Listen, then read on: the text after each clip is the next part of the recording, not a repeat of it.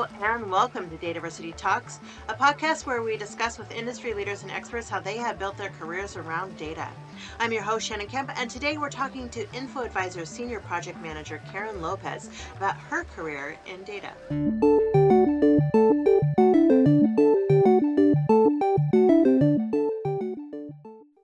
Hello and welcome. My name is Shannon Kemp and I'm the Chief Digital Officer here at Dataversity, and this is My Career in Data, a Dataversity Talks podcast dedicated to learning from those who have careers in data management, to understand how they got there and to be talking with people who help make those careers a little bit easier. And to help up and to keep up to date in the latest in data management education, go to dataversity.net/subscribe. And today we are joined by Karen Lopez, a senior project manager and architect at InfoAdvisors, lifetime advisor to the DAMO International Board of Directors. And normally this is where a podcast host would read a short bio of the guest, but in this podcast, your bio is what we're here to talk about. Yeah. Karen, hello and welcome. Thank you. Thank you for having me, Shannon. I love talking with you. So this is going to be fun. We've got 4 hours, right? Absolutely. We got all the time. I do too. I just to reiterate, I just love how active you are in the community. I do love talking to you, and I love your story. Again, when we were talking about this podcast and who we would invite on, again, you were one of the first people that came to mind, because I think you have such an interesting story. You've done so much in the world of data, and I think it's important that more people hear it. Yeah. Okay. Let's go. So, Karen, tell me, what's your current job title and what is it that you do? That's a tough one. So you said senior project manager and data architect. I mean, in my heart, what my mother raised me to be is I do believe I'm a data management professional. She doesn't know that she raised me to be that way.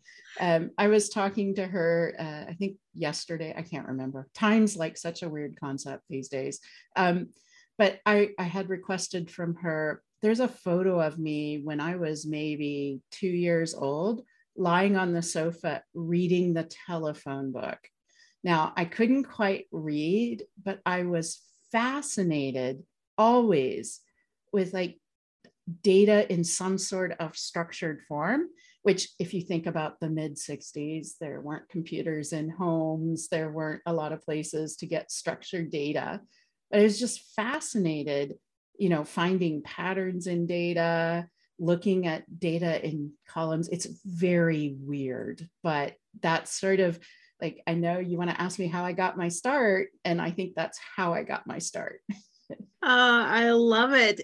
So you're a consultant for InfoAdvisors. So you advise companies on data practices. Yeah. Right. Yeah. And a lot of my work recently has been through word of mouth. I work on a lot of troubled projects. And by troubled projects, I don't just mean ones that are late or over budget, because that's pretty much all of them. I'm talking about projects where they can't get the software completed and get it out of test, and they're facing $1 million a month fine for not getting it into production. So like super troubled projects. And a lot of the things I find is that it's because they didn't understand the data. So it's not that they're not passing technical tests. I mean, there are those. It's more of they're not meeting either regulatory or contract requirements for being able to execute a process all the way through that gets the data out in the way that was expected. And that is both fascinating to work on, because some of my original education, I, for some reason, decided to take classes in methodologies and like adult instruction, which I can't even remember why I did this, but that kind of prepared me for doing training and for thinking about how projects are different. And I also came through this thing in the 80s and 90s about buying a formal methodology and then deploying it. But you can't just follow a methodology that's universal. You have to tailor it. So I'm always thinking about, I do say the best data architect is a lazy data architect. So let's not do tasks that aren't adding value either now or later. And that's sort of been my, why my informal title is data evangelist. I just want to be here to be the voice of data, usually during a development or a software package tailoring process. Yep. I have heard that so many times. It's love your data. Yeah, love your data. That's my thing. And my new sort of phrase is I want everyone to be on team data. Oh, I love it. Yeah. Years ago, we used to talk about, were you a process person or a data model person? And my answer to that is you have to be both. Like you can't be good at data without thinking about the processes behind it, and vice versa, which would make a good panel, by the way, that one question. But I want everyone to at least be part of team data, to realize that we build information systems because there's data. And that's been sort of why I think of myself as a data evangelist too. So, and you, beyond being a consultant with and having your own business there, you also have many other projects that you are active in that also it's a tangent to data a little bit. You do a lot of work with NASA. Yeah. So volunteer. My title there was NASA Datanaut, which was a program that was started there by the CIO of NASA. NASA had been running for a couple of years what's now the world's largest global hackathon, which has participants from over 100 countries. And so it's called the Space Apps Challenge. So if you go to spaceappschallenge.org, you can find all the information about the hackathon that's coming up this fall, actually just in a little bit. With that Space Apps Challenge, they had run it for a couple years and realized they had so few female participants in the challenges. And the CIO at NASA at the time was a woman, and one of their media PR communications person was a woman. And so they created this program called NASA Datanauts to encourage women and underrepresented people to be a kind of learn to code.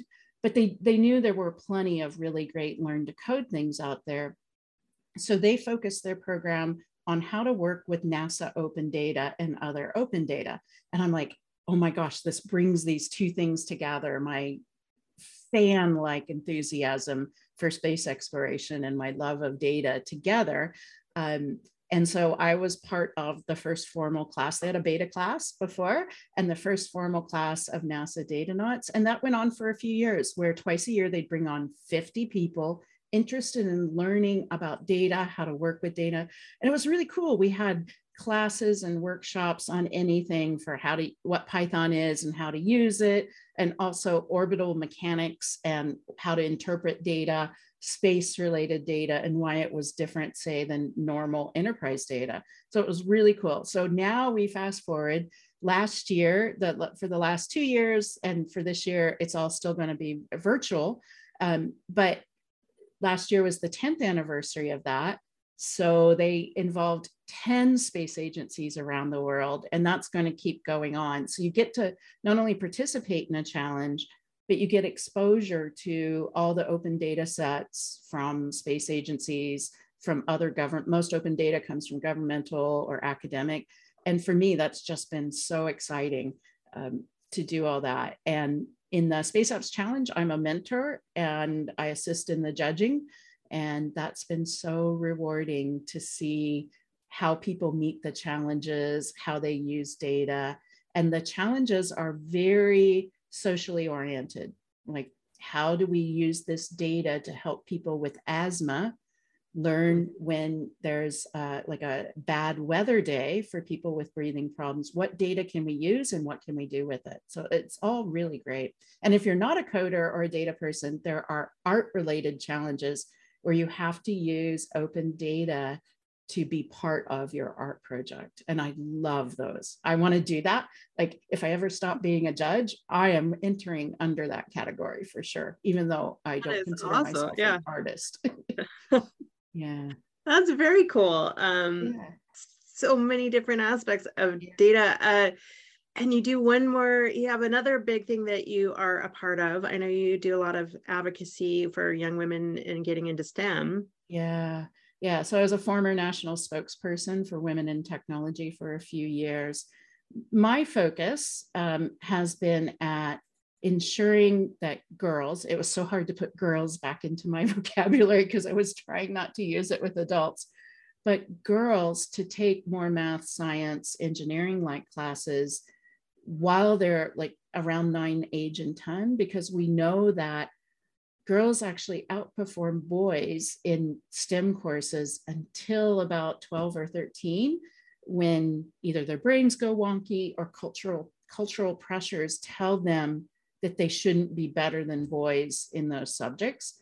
So I've always worked towards ensuring that girls at that age still maintain a desire and also have learning environments that encourage them, because girls and women, we look at challenges and problems generally differently than boys do. And that was certainly a thing in my background. I still don't enjoy doing math just for the sake of doing math, but I love doing math and science when I have a goal in the end.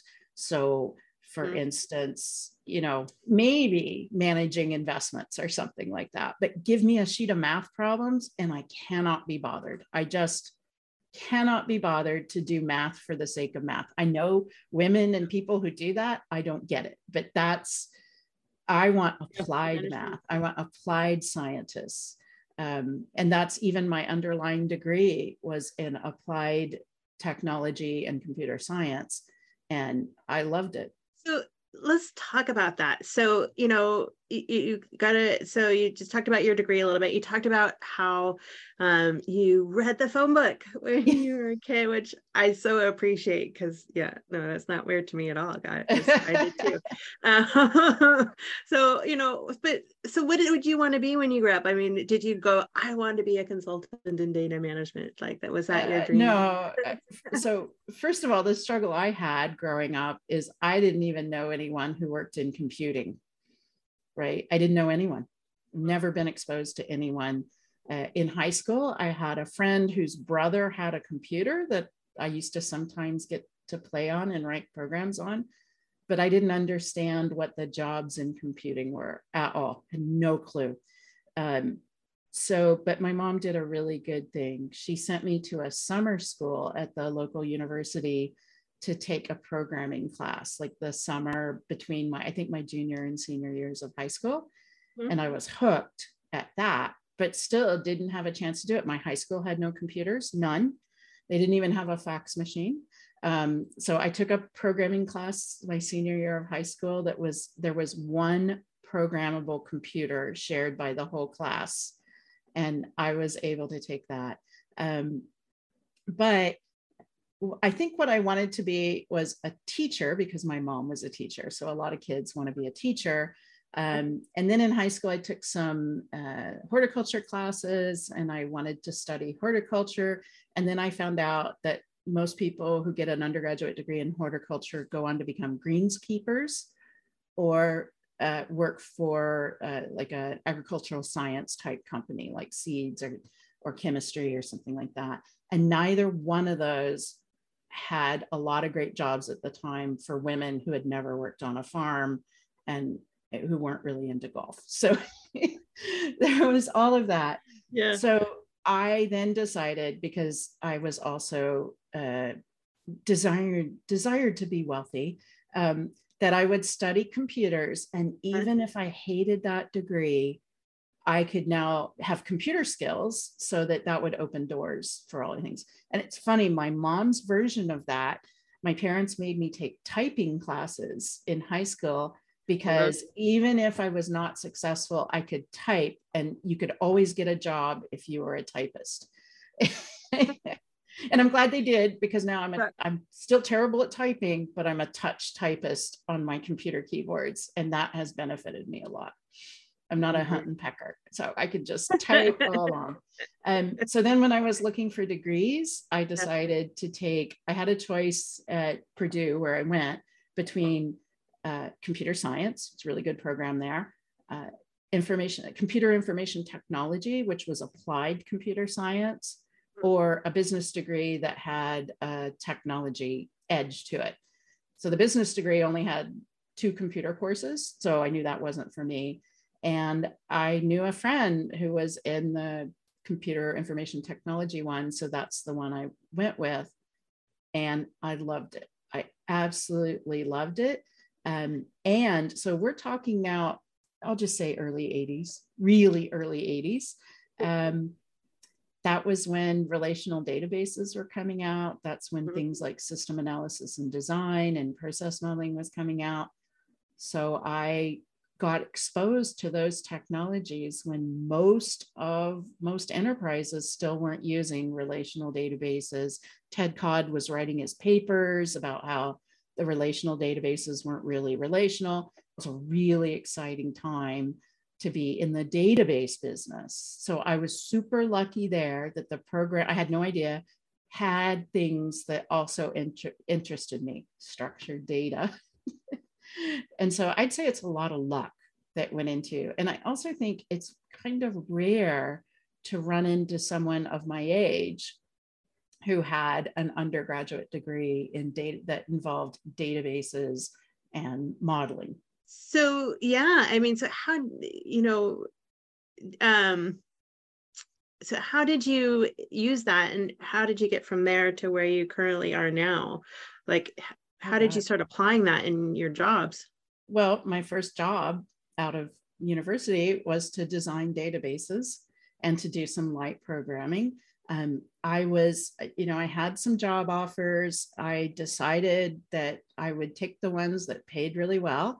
And most of those were in Washington, D.C., and also involved working for the federal government. So a lot of people that came out of my program ended up working for either directly for the federal government or for federal government contractors. So I joined a company, American Management Systems, which coincidentally, Bill Inman worked there at the time. And I wanted to be on Bill's projects because he was working with data. And that just didn't work out within the organization of the company. But I just went right from school to doing what I love. And that was database design, data strategies, data architectures. And then after that, I moved to Southern California, and I worked for a smaller consulting firm that specialized in information engineering methodologies, which had a lot of modeling and a lot of data. And then I worked for them for a long time. They went out of business, and I stayed with my current client, which was here in Toronto now, and I immigrated to Canada. And because they'd gone out of business, I decided to, something I never wanted to do, that I would start my own company and just work for myself, not for someone else. Again, just lucky I made that decision. Totally wasn't part of my strategy to be self-employed or own a business. And that's how I'm here. Oh, I love it. That's fascinating too. I don't think I knew that you kind of fell into it and that wasn't part of the plan to owning your own business. Yeah, for sure. Yeah. Wouldn't have it any other way now. So it's really crazy. Visit dataversity.net and expand your knowledge with thousands of articles and blogs written by industry experts, plus free live and on-demand webinars covering the complete data management spectrum. While you're there, subscribe to the weekly newsletter so you'll never miss a beat.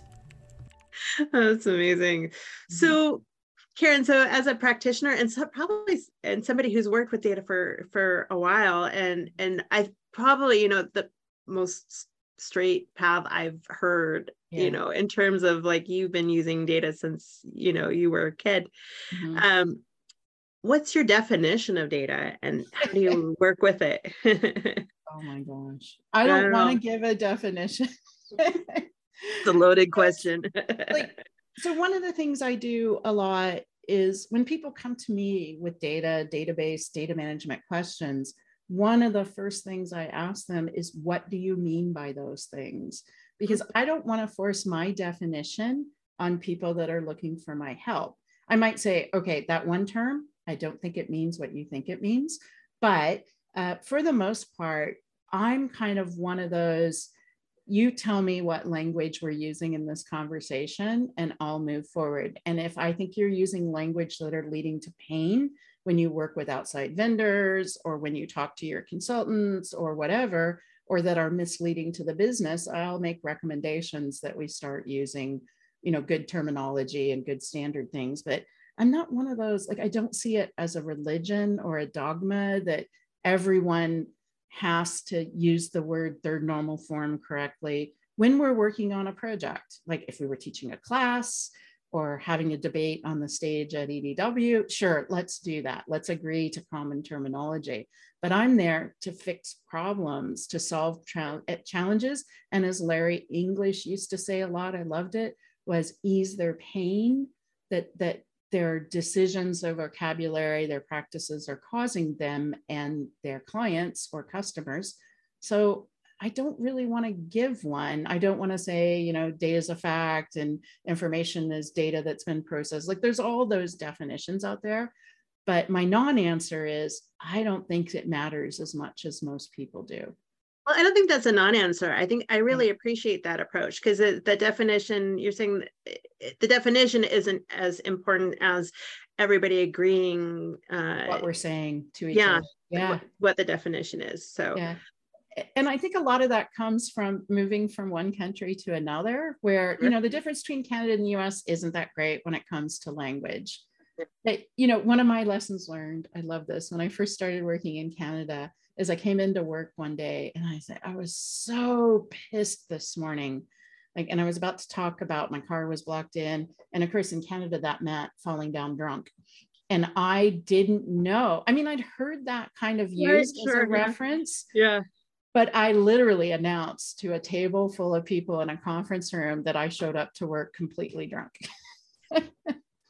And so, I've kind of learned, like you noticed, I've said process and program and project.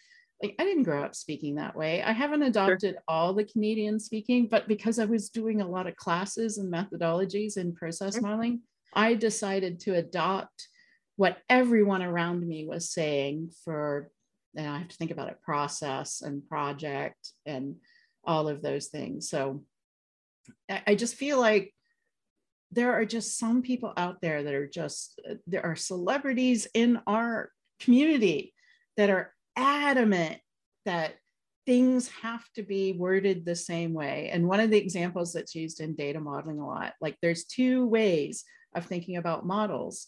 They all involve conceptual, logical, and physical, but there are two paths based on really good reasons that logical and physical means something completely different.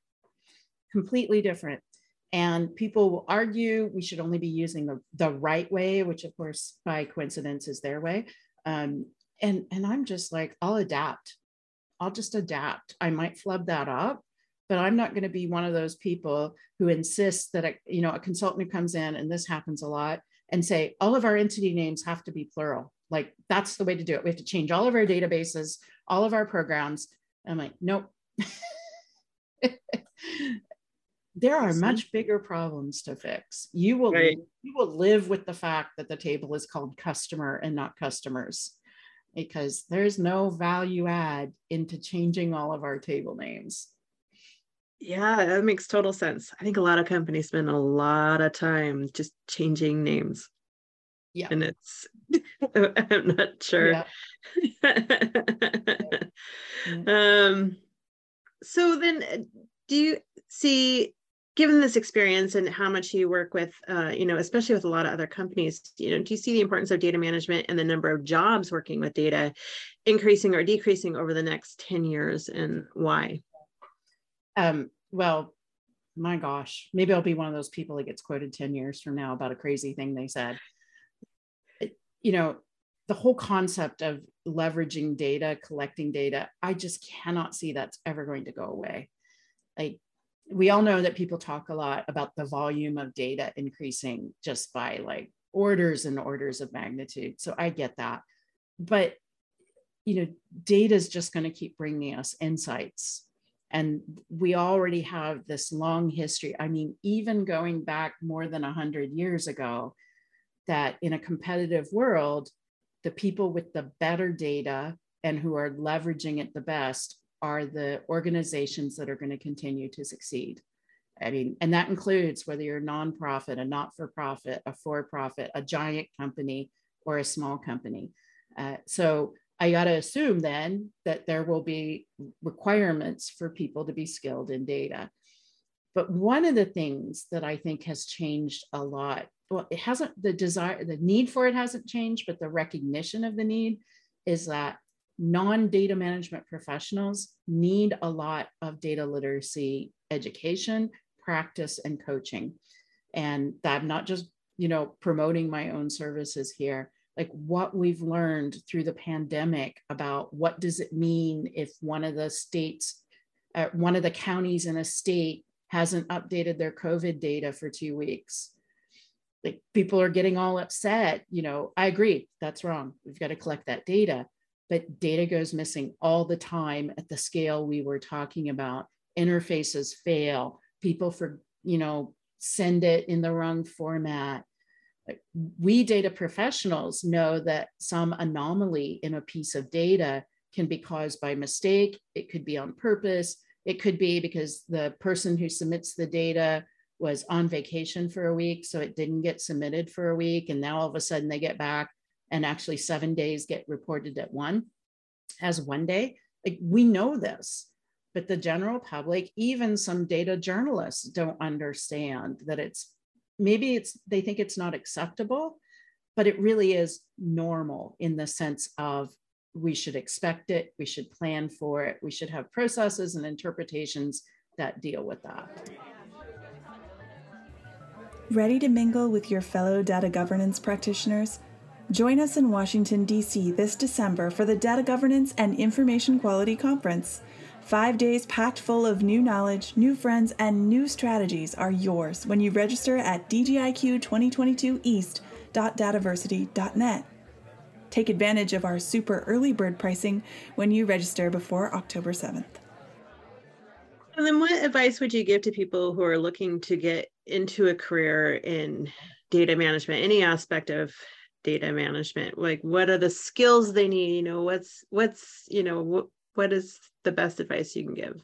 Well, first they should start reading phone books when they're 2 years old. But in case they didn't do that, I think that, there's a lot of traditional answers here. So the first one I'm going to say is if I were starting again, I'd be going into data analytics and data science, but that's not probably what you really mean for data management, because data management people generally, collect, store, curate, protect the data that goes into the data science process. Like I'd love to include them under our umbrella because they're also leveraging data. But I think if someone really wanted to do a lot of the things that we've talked about of the precursor to data science, is I would tell them, of course, a lot of STEM classes are going to be helpful.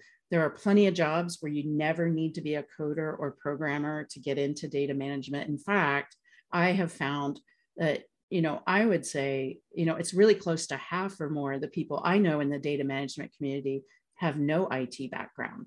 So a lot of people think that, you followed this traditional path. You became a programmer. You decided you liked data, so you became a DBA. You liked being a DBA, but you hated being on call 24/7. So you kind of moved over to be a data architect to design database, or a developer, a DBA developer.